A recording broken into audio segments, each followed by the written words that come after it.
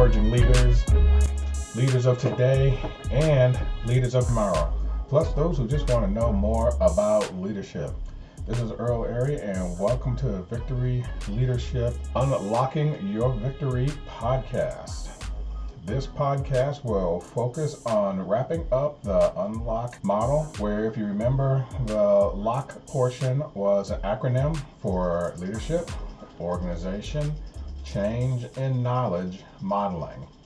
This final part to wrap up this series will focus on the life applications of bringing these elements together. What does that look like? So we got leadership and organizational development and change and knowledge, and how do they fit together? Leadership is a very mosaic approach because there are a lot of different elements.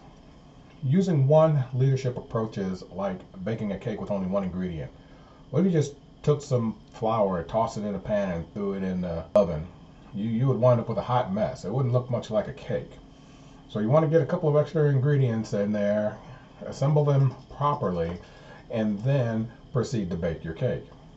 As with leadership and a lot of other design elements across the unLOCK model, you pick and choose the different elements necessary to create the culinary delight that you are trying to achieve. So with leadership, there are several approaches, and no one approach is going to serve in all examples. Now, you may be able to go far with approaches that have a little bit more granular or a more variety of components. However, they are still going to have limitations and how you can successfully apply those to any given situation involving leadership oversight. So with that, future episodes will focus on leadership attributes and how those can apply. But for this example, leadership is the influence of others towards positive deeds that reinforce the acquisition and maintain of organizational hopes, goals, dreams, and aspirations. Leaders who are able to influence others towards those levels of greatness can then use those attributes in the other unLOCK areas, such as organizational development. So with organizational development, there are elements that contribute to how does the organization move forward as a whole, looking at different models like appreciative inquiry, how we utilize organizational knowledge, where our strategy comes from, the components that come together that also create the structure of the organization, whether it's building maintenance, environmental services, janitorial staffing, all the different components, electrical, plumbing, the gas bill, light bill, all these different components that give us our physical structure. And those do have an impact on how we perceive the environment in which we're operating in. A dark and dreary environment is going to affect us in a way that is not going to help us become the best at what we've been chosen to do. And a cheery, delightful, and inviting environment can help people feel at ease and allow their internal resources to flow. Organizational development is, of course, a lot more than that. We're looking at coaching and mentoring and all of the elements that come together that help people achieve great things and great things together. So along with those achievements come change, and the change management portion includes the individual when we look at change moving forward from an organizational overview. Now, change can be as granular as the individual, and it can be as large or as macro as the organization, even the environment in which the organization operates in, the industry, the immediate surroundings, a combination thereof. Through all of that, we deal with change.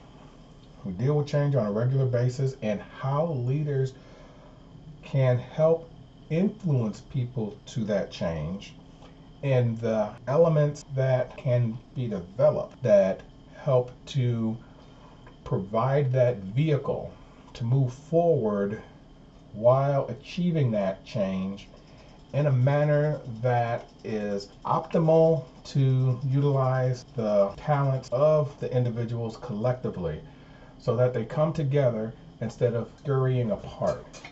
It's like you don't want your people to run away from the change like cockroaches when the lights come on. They're going to scurry about and they're going to dash into the walls. You want them to come together like a magnetic force with attracting poles. You want them to come together and bind.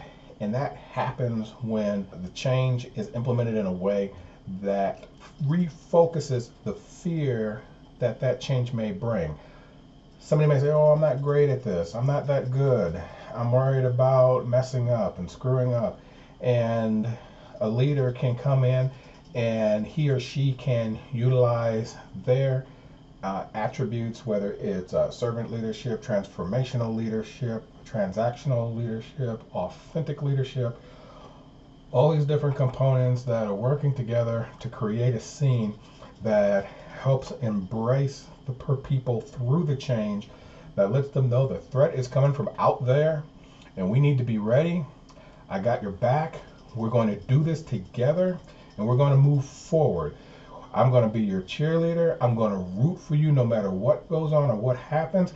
And I'm going to make certain that you got the tools necessary in place to be successful at the tasks that we need you to do. We want you, we need you, we care for you, and we need you to help us make it to where it is that we need to go. And through that, having an understanding of what it is to do the right things, and maybe we don't know exactly what all of the right things are, but we use it as a learning experience to discover those things that can help. So the knowledge development piece is critical. This is where like your training and your development, adult learning, all these elements come together to make certain that people are well equipped. And when they are equipped, they feel more confident, they feel less fearful. And as I mentioned in an earlier episode, when people are afraid or they are fearful, they are more likely to lose or to suppress their intelligence level. Their smartness, how intelligent they are, will diminish in the face of fear. The cognitive resources in the human brain is now shifting for survival, and having the most logical conclusions or logical developments or solutions are taking a back seat to just living. So leaders and organizational developers, change management champions, knowledge and adult learning, these come together and complement one each other for organizations to not just survive, but to thrive. So these elements will go into some further depth in additional episodes, and also there are examples.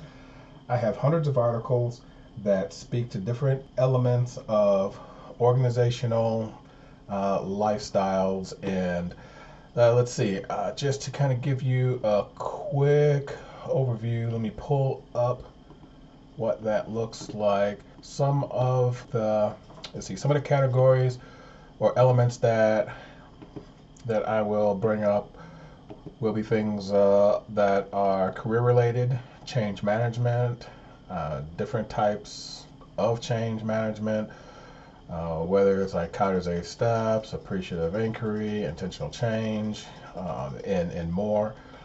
Citizenship, what does that look like? Coaching and mentoring, communications, community development. Depending on the organization, community development may be a strong focus. Technology and utilizing the technology so the technology doesn't use you. Different perspectives on emotional and social intelligence, engagement and recognition, customer engagement, cultural intelligence, employment, engagement, entrepreneurial and intrapreneurial perspectives, environmental outlooks, health, general HR, interpersonal relationships, labor practices, leadership, learning and development, legal perspectives, negotiating, networking, neurosciences, general organizational development, general OD, outsourcing, pay scales, personal growth and wellness, personnel and recruiting perspectives, process improvement, project management, public speaking and writing, risk, social issues, social networking, spirituality, strategies, talent acquisition, teamwork, time management, utility, volunteerism, wealth management, work-life balance, and it goes on. There are a lot of other elements and how these can contribute to individuals within the organization, to grow them, to contribute to the organization, as in vice versa. What are some of these elements that the organization can utilize to rally people together to move in that unified direction of a shared vision that can bring success not only to the organization and the members, but to all of the stakeholders involved. So that's going to wrap this series up on the unLOCK model. Join me next time where I will dive into some additional elements that comprise of leadership, organizational development, change, and knowledge. Again, my name is Earl Airy with Victory Leadership. Feel free to look me up on LinkedIn. I love talking shop. I love this sort of thing because it contributes to helping people make it to the next level and beyond. So thank you for tuning in, and I hope you have a victorious week, and I will see, or you will hear me next time.